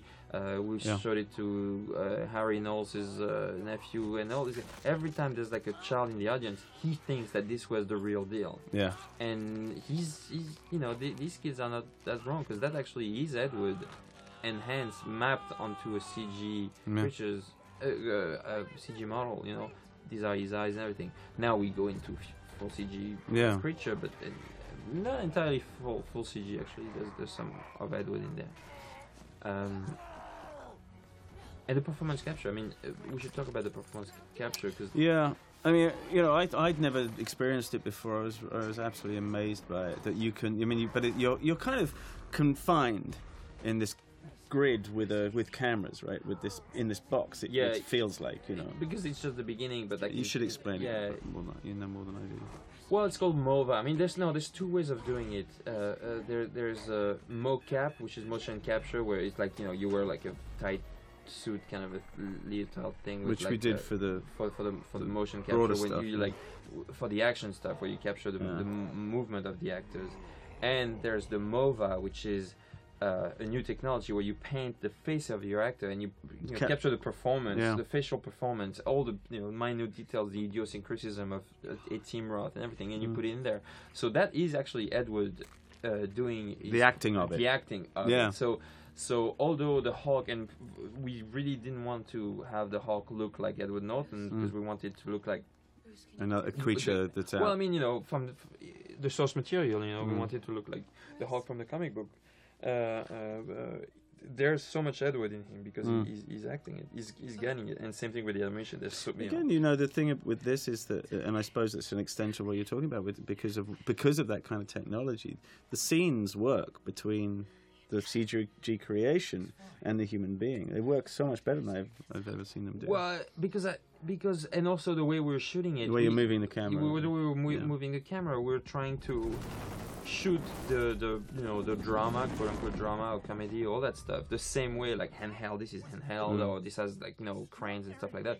The same way we would shoot the CG stuff. So I was telling the camera operators, make sure when you're shooting the CG creatures or like shooting the plates for the CG creatures that you're sort of missing some stuff. Yeah, just like if you're the dirty frame. The dirty frame. Yeah. If you're like following somebody and you have a hard time following them because they always surprise you, and that's the same thing, Yeah, because you never know. It's as though you're not sure what the actor's doing. Yeah, exactly. Yeah, like in this take. That's like cinema. That's cinema verite. Which you can see as the frame's moving, even with stuff like, there you go. Oh, there you go. That kind of thing. The more it goes, the more the more tension in the movie, the more tension in the camera. Everything sort of like moves, and everything is like handheld and everything. Not this. This was just a big establishing, because I don't want to make it like feel like they're coming full blast into the university.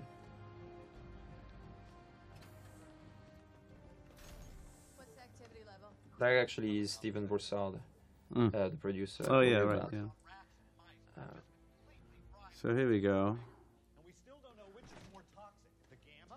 That was a cool set. That was like I love this Kubrick kind of set, Absolutely. Beautiful. I mean, there were so many packs of blood in there, and there were like some real organs. There's like a scene that's cut out where there was like a heart, like a cow's heart. That actually. What's kind of interesting in this is that you do worry about the sanity or start to question the sanity of the guy that he's been trusting. Yeah, absolutely. And we're beginning obviously some potentially a new character. So. Junkie Part 2. Yeah. This is good. This is. Here we go. Yeah, Junkie Part 2. Or Part 3 or something. Part 3. Remember when you were there? I was enjoying so much. You were like there, but I cut it there. But you kept on going. You were like pacing around and like grinding your teeth. Animal actor. Yeah. We could get the Nobel for this. You don't understand. This, yeah. All that stuff is good. Too dangerous. It cannot be controlled. This is Christina Cabot. She's a theater actress from New York, a friend of Edward's, and she was in Sopranos and everything. She's like Ross is. We needed somebody that was actually, the rigid woman. That's actually you remember? Is that me? Yeah. Well, I mean, partially. Partially. That's actually you starting the shot, and afterwards there's like a white behind the column, and that's like a double. But it looks like a seamless shot, and you see that.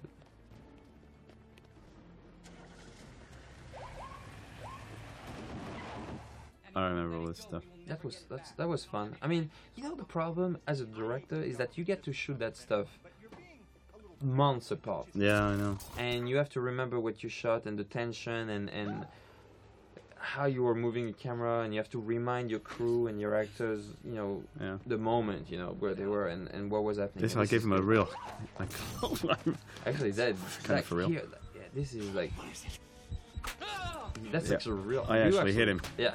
Pretty hard. That was like poor old Ed. Edward was there, and his girlfriend was like sitting by the monitor, and she's like actually taking a nice beating. Yeah. You enjoyed yourself. Yes, I think I did at that point. But I was all. I'm a Methodist actor. Methodist actor. I love that. Yeah. This is good. I'm not sure about the blue ice pack. Took it from me on His idea was that. Napoleon homage. Yeah. No, the blue ice pack, I tell you why. It's because he's got long hair. Oh, okay. It's the old continuity. He was a pain in the ass, but yeah. Then he loses it and it's fine. No one has noticed it. Actually, it's one of those things you get bogged down in. Yeah, I actually, and this is the thing I get bogged down in, because these two scenes were, there was like 3 scenes in between of like convoys traveling through the streets, and we hadn't shot the convoy, and we're supposed to, I didn't know what to do, so I just like combined the stuff and put the helicopter right outside the editing, through the editing, as though he was like on the patio of the university. This is a favourite moment, I think. When you knock her. Humpty Dumpty, if that's what you're asking. He was a freak. It's funny. She's very good at playing annoying, because like she has like 3 lines, and no, but this line, and this is like whenever she said that, She's an annoying bitch. people explode. They love it. Well, that was improvised, right? Yeah, and people love it. And this is really good. He's terrific. He's very funny. But I loved working with him. It was funny. The 2 teams. It's really hard to direct 2 actors with the same name. Is that why you didn't direct us? Yeah, that's why I was back for our service that day. You bastard. I love this whole stuff. This is junky 4. This is like super junky. Yeah, we're getting there now. Like actually, that's why I'm not cutting away, because I love it. I was like, this is it. This. Yes, should be. This is good. Out at night in Hollywood. Yeah, exactly. This is a blast from the past. It was great doing that stuff, and that putting those. There he goes. I remember when I was rehearsing this, my wife called me. My phone was. Oh, yeah, your phone. Yeah, and I had him up in the air. Hello, darling. You'll never guess what I'm doing. That's actually, it's quite painful to be on the horn for so long. You guys are. Plus, he'd had quite a lot to eat that day, and they were giving me a bit too much. Of him.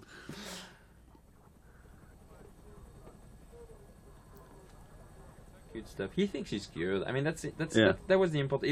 It was always important, because it's kind of almost there, isn't it? He's almost there. Well, he's there. He thinks that's it. His trouble is behind. This is the stuff we actually shot. Not this. This was shot on the day, but this was shot. The rest of the transformation was recreated. The set was recreated in Los Angeles, and shot by a different DP with a different camera and everything, just because Peter was not there. This I remember was something we fought for. Yeah, we fought for, because it's important. I think I could have used a little bit more. I think. Yeah, but this. As much money as we have on these movies, money runs out pretty fast. So really, we were at the end of what we could afford. So that's great. Yeah, we'd have loved to see, like more details of the stuff. Yeah. And this is all. This was important for us, because that sets up a potential enemy for a potential sequel or something. Samuel Stearns turns into somebody called the Leader. The Leader, yeah. And this was something. It's funny. People say, it's a Cloverfield, everything.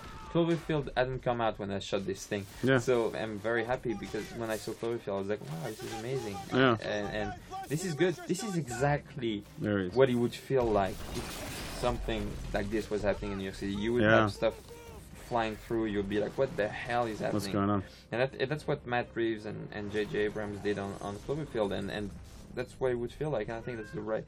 It's a fun way of it's fun interpretation, and I love that movie. Yeah. I remember coming down when you were doing a bunch of this stuff. This was good. This is actually. I'm talking to you. This is actually 4 shots cut together as one. Actually, it's pretty easy.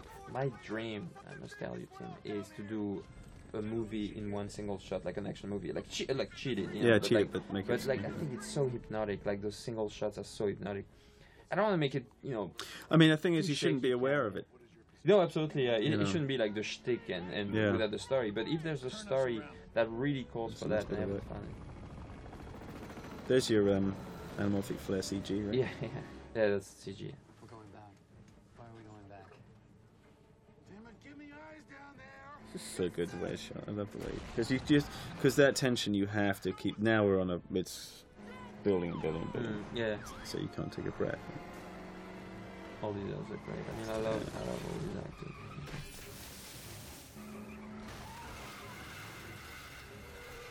This actually really happened. We broke the axle of the car Really? when hitting it. Like, yeah, I love that. It's a great That's shot. that's our stills guy. yeah, no, No. that's Michael Kenneth Williams. He's Oh, you took our stills guy out. Because it was I remember. Michael Williams. He's Omar on The Wire, and Yeah. he came because we loved him. Really? Like, yeah, he came for like one day to do this thing because we loved him so much. Aren't I handsome? And Sorry. that's you. I thought I was gorgeous there for a second. So go on. Oh no, please. Enough about Michael. Let's talk about me. You don't have genitalia. Let's talk about that. Oh look, that's Ben Stiller's cameo. Really? No, you see these little guys there, the cops flying in Yeah. the air, where R&H had like Ben Stiller lookalikes for night in the museum. So it's lots of Ben Stillers Is flying it really? around. Yeah, it's Excellent. He's in our film. I've always wanted to work with him. Starring Ben Stiller.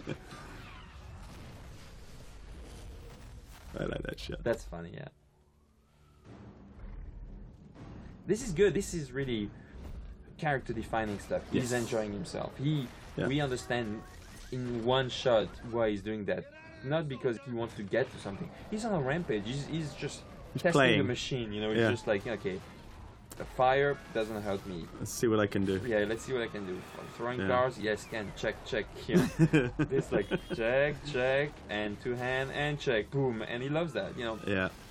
And the guys are like, so to talk about, the axle was broken, so we had to keep it broken, and it was really hard to drive, and the stuntman was amazing because he was like, yeah, this is good. Jesus, this is incredible. Yeah, the guys, I remember you ran me through on one of the trucks right through all of this kind of stuff. Yeah, exactly, with the explosions it's- and everything. Yeah, it is amazing. We had a super camera called Yeah. the Russian Arm, Yeah. which is like a Mercedes SUV with like a crane and a sort of like a stabilized head Yeah. in it, and I used it all the time. You used it on super runs back on the on the super campus, run I and remember. everything, and it was helping us fly over stuff and really getting a lot of really cool shots really fast, and that's like one of the coolest inventions in the past 5 years. You have to take me back there. What are you saying? Remember that guy we used to have nothing on the second control unit it, but- who was the operator who invented all kinds Oh, of Gilles! stuff? Yeah, Gilles he's was crazy. amazing. Gilles is the guy. He's like an insane operator from Canada, and he was like operating with like a It looked like helmet, looked like something out of Star Wars, didn't Yeah, it? it looked like Star Wars. Yeah, like nothing was easy. Everything was like. But he's like a genius. He Invented like so many mad stuff. stuff. And I love toys, so I was using every one. Yeah. Of them. This is one of the scenes that I always wanted to put in the movie, Yeah. where Banner. He turns into the hero here because Yeah. he's cured. Because he might be cured. He doesn't know. He might transform. He might be cured. But now he has to bring him back. Well, he has to bring him back. Yeah. That's the real sacrifice. Which is why I must say I think you don't need the shot at the beginning on the ice floe, because it almost does it twice. Yeah, possibly not It in the might movie be- at least. No. But maybe. I always loved it. Yeah. For me, but this is extraordinary, and I love this one. This shit, which I love that stuff. This stuff is good. Like Yeah, this- Oh. Oh shit! He thought he would transform me. Of course. That's gonna hurt. Yeah, it's gonna hurt. Yeah.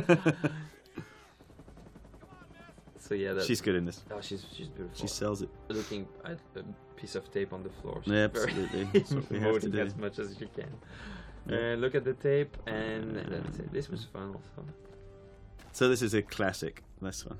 Well, you know what I was trying to do with some of my framing is to recreate comic book panels. Yeah. As much as Ang Lee did it so well, but it was very, very much like a comic book, and was sometimes alienating to the audience, because you're like It's distracting. you were never watching a real movie. You were watching something so stylized that it was kind of difficult.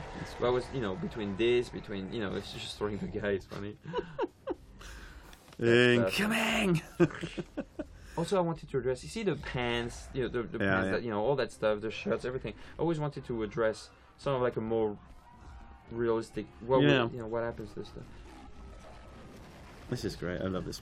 This You is heard this Young in the Street. trailer. The Young Street is the this was a teaser.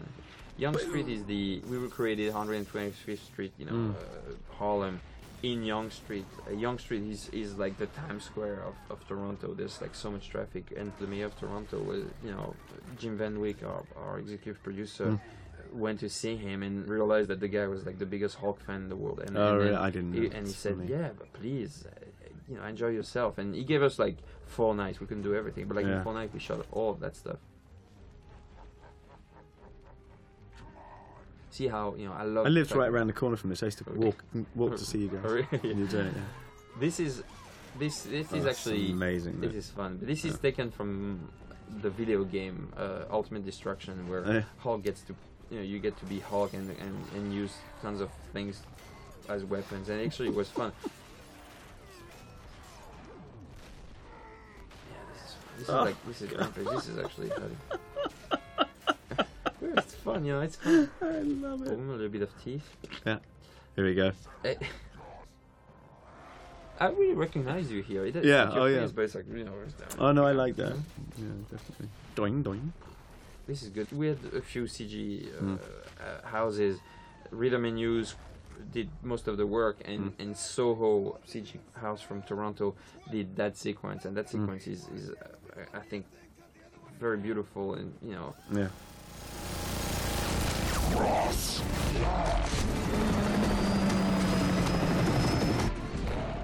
I like the way, because we worked very hard on how this guy moves. Yeah, exactly. Yeah, you guys had like a really.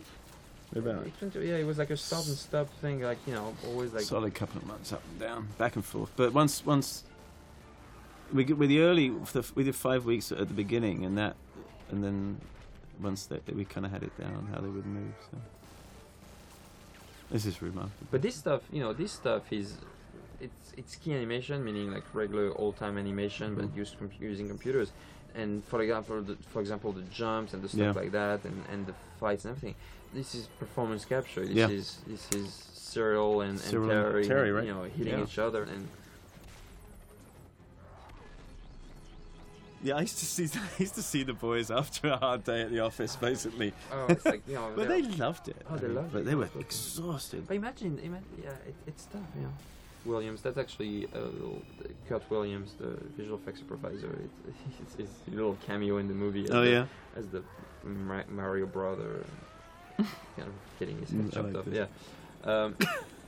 This was Liv and William in the helicopter on a huge gimbal, getting like rocked back and forth. I mean, they were troopers, because at that moment, 4 months into shooting.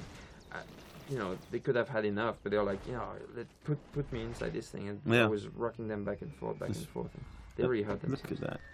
Yeah, all the textures and everything was great. It's really That's Rhythm and News. That's fantastic. That's just beyond. Keith was amazing. Yeah. There's lots of like amazing bits. I remember them telling me, water was one of the hardest things to do, and on the skin. Well, it's all the interactive stuff, but that's what I told him at first. I was like, I want as much interaction as possible. Yeah. Water, dust, leaves, if possible, the sonic cannons. This was my little Wizard of Oz Part 1 was like, Mr. Blue. Who's Mr. Blue? Is turns that sort of like, magician who doesn't know what it is. And in Part 2 of the Wizard of Oz homage is Abomination getting crushed on the helicopter, which is like the Wicked Witch of the Woods crushed in the house.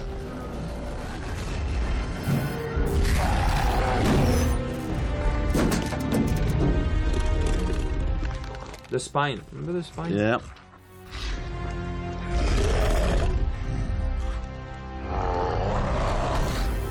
Well, let's talk about the design of the Abomination. We purposely, since the Mike Tyson and Evan the Holyfield fight, know that ears are the best thing to fight.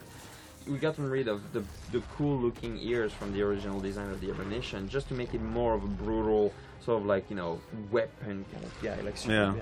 And then that exoskeleton that he uses as an armor and a weapon. And almost an extra joint in the leg there, between the shin and the ankle. Just give him the extra impulse. I love the little embers there. That's something I beg to get to that where you add some texture. Yeah, from this.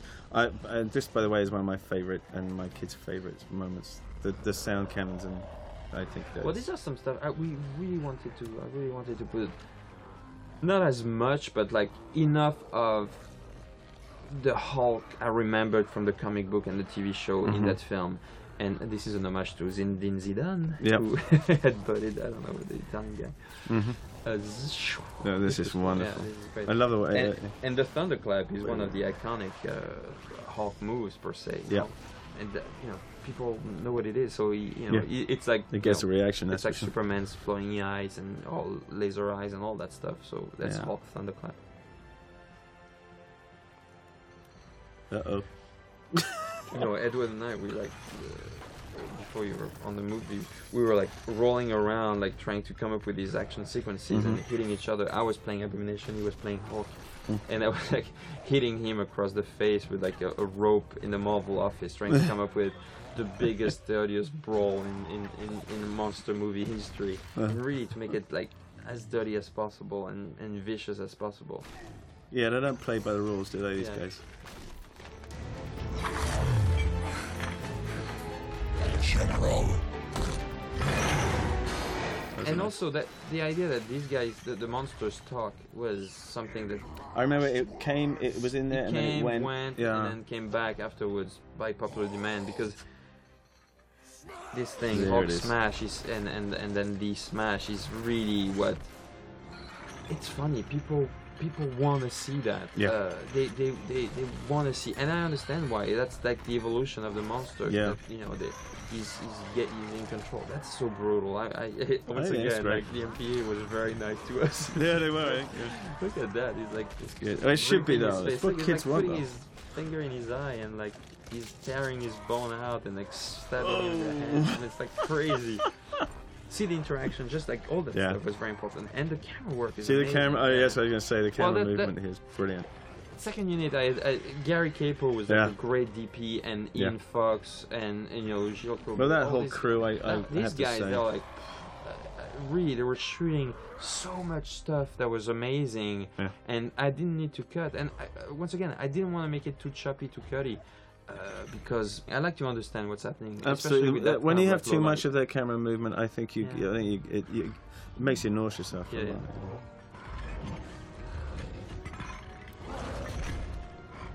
I like this move with the arm slithers down. Look at this. That's Bruce Lee there. See, that's Bruce Lee. But it's But that's fine, I mean, I don't know, kicking a man when he's down, or kicking a monster when he's down is not... Well, no, because he's trying to get back up, but like crushing his. That was a Bruce Lee move. That's a Bruce Lee move, yeah. It was. Yeah, it's interesting. Well, it's a phenomenal. That set was amazing, actually. I must tell you, this set. I saw this just before I left. Amazing. This was like, we all wanted something that was a little. Like classical, almost like godlike. It's like a temple. The Clash of the Titans at the end. And Kirk came up with this idea of like an old court of law that went down and in a fire, and that was amazing. And all around was like Toronto.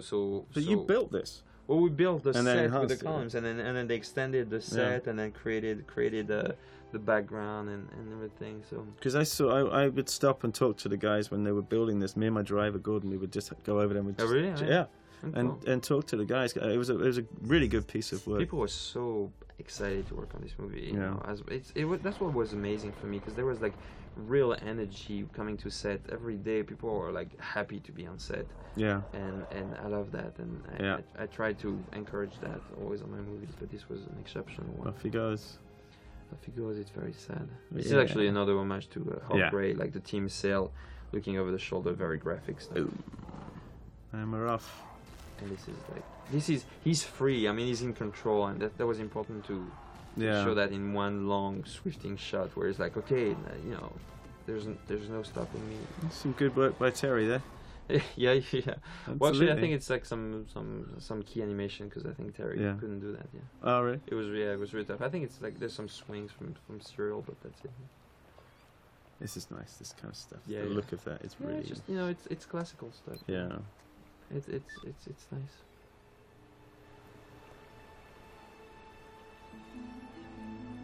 One guy I really wanted to put in the movie very early on, and I fought for him, is Craig Armstrong, the music composer. Scottish guy. He had worked for before Baz Luhrmann had done most of his movies and stuff like that. And I think the score for this movie is, again, it's classical and heroic and sentimental, and it's what it is. Which I'm not trying to make the hippest movie ever. I was trying to make but you know that once if you go back to those times, those great kind of classical scores for films, I think then it is hip. Well, it's like 2-3 notes and then It's Hitchcock David did Banner. Hitchcock did it. David Banner.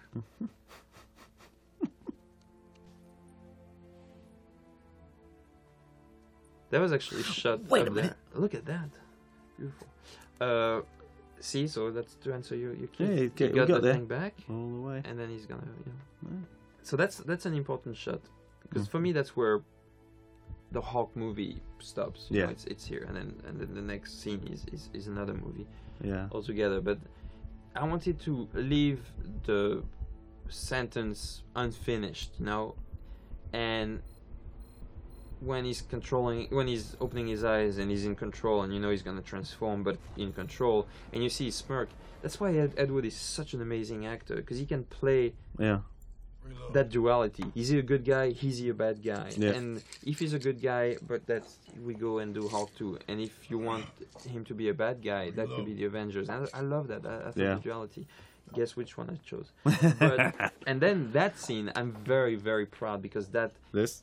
Yeah, because that's not the Hulk movie anymore. It's the first scene. It's a connection. Well, it's the Avengers. The first scene of the Avengers. Smell of stale beer and defeat. I hate to say I told you so, General, but that Tony Stark, program was my stud, Robert Downey Jr. I love Downey. I love Downey. I think the Iron Man works. Did you do something together? We did a little short film together. Yeah. It was hilarious with Leo DiCaprio and Tobey Maguire as our T-boys doing the coffee runs. We should put that movie. We should put it on this. He was an absolute delight. There are guys like this. I mean, you are that guy, but he. But he has charisma. The charisma. Ridiculous. He walks in a room, people just shut up. They just look at him. There he is. And it's fantastic. All right. Well, there it is. Well done. Thanks a lot, Tim Roth, my friend. It's been a couple of fun years for us, right? Yeah. Thanks for the job, Louis. You're so welcome, Tim. Back to unemployment. Yeah, I know, really. That's the line. It starts now. It starts now.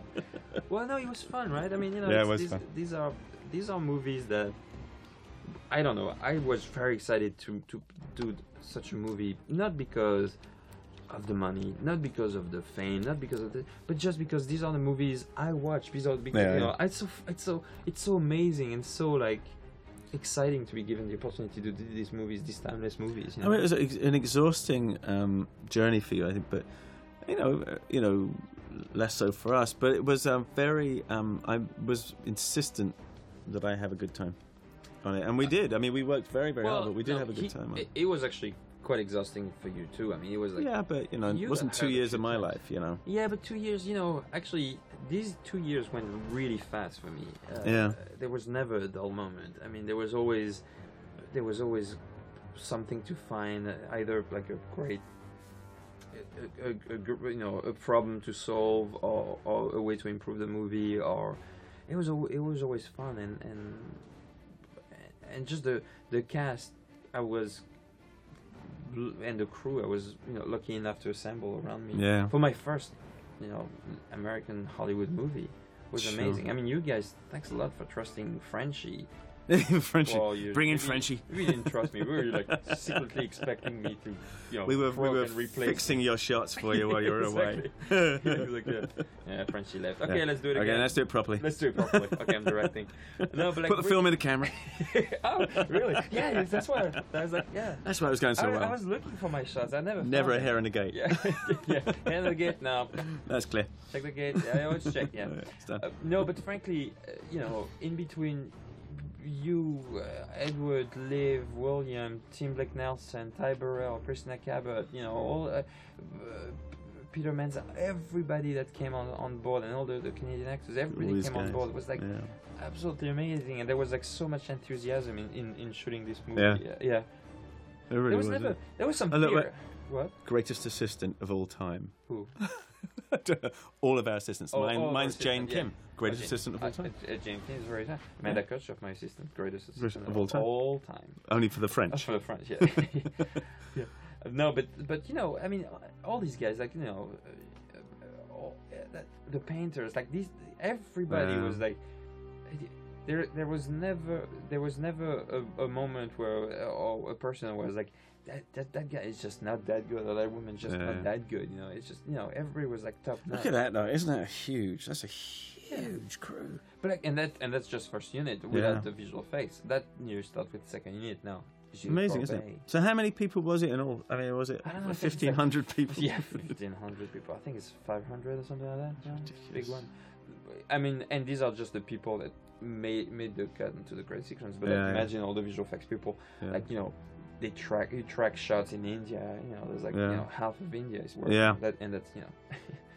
God, the Rio unit. I love the Rio unit. They all got Abomination shirts. Oh yeah, you were really nice. You gave Abomination, Team Abomination. Team Abomination. Run like hell. Yeah, we had a great time, and frankly, I'm happy you're not dead, because that means that we might be able to do another. Do another one, yeah. I'd love to do another one. We had a good idea though. Remember you had a good idea. Yeah. Of like opening the door and then you see there him. He is. Pissed and off. he's really pissed off because and he's back. He hasn't had a fix. You're expecting to see Abomination. You see Team Roth pissed off. Really back in his regular body. Yeah. Like, oh shit. Little overweight. That'd be great to do, wouldn't it? That would be fantastic. Yeah. Chained down in a box. Yeah. Anyway. I'd love to do it. Well, we'll see this weekend. Actually, you know, guys, we're taping this. Oh yeah, of course. We are taping this audio commentary the day of the release of the movie. Yeah. Today is Friday, the 13th of June, day of the release of The Incredible Hulk, and it's good that I'm doing this because I'm not in front of my computer checking. Oh yeah. You know, how many shows are sold out and. Well, we're going to sneak in. We're going to go in at about 7ish. Yeah, we always do that. I mean, sneak in the back, I always do that, and I like to meet as many people as possible. So. Anybody who wants to get in touch with me, like this movie or didn't like this movie for one reason or the other, there's always ways, whether by email or by anything, to get in touch with me. And I like to talk to people. I like to meet people. So I often go to movie theaters, and Tim comes with me tonight. Do this one, yeah. When I encounter. I'm wary of watching films that I'm in. I don't really like doing it, but I've broken that rule for this one. It's such fun. Well, I did it with my boys, you know. It's fun. This is a movie to be proud of. Yeah, This is a movie that, you know, I'll be showing my kids and my grandkids and be like, yeah. Do you know that's really low tech, Dad? Yeah. Grandpa did that. Yeah, I know it's not very good, but tell him it's great.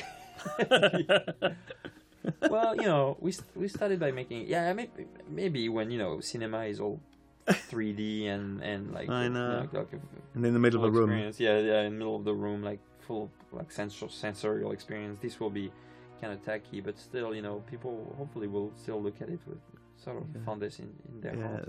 They'll find it quaint. Yeah. I remember. Oh, that was the beginning. That was when they had a rating system. Yeah. All right. Well, that's it. Well done. Thank you very much. See you soon.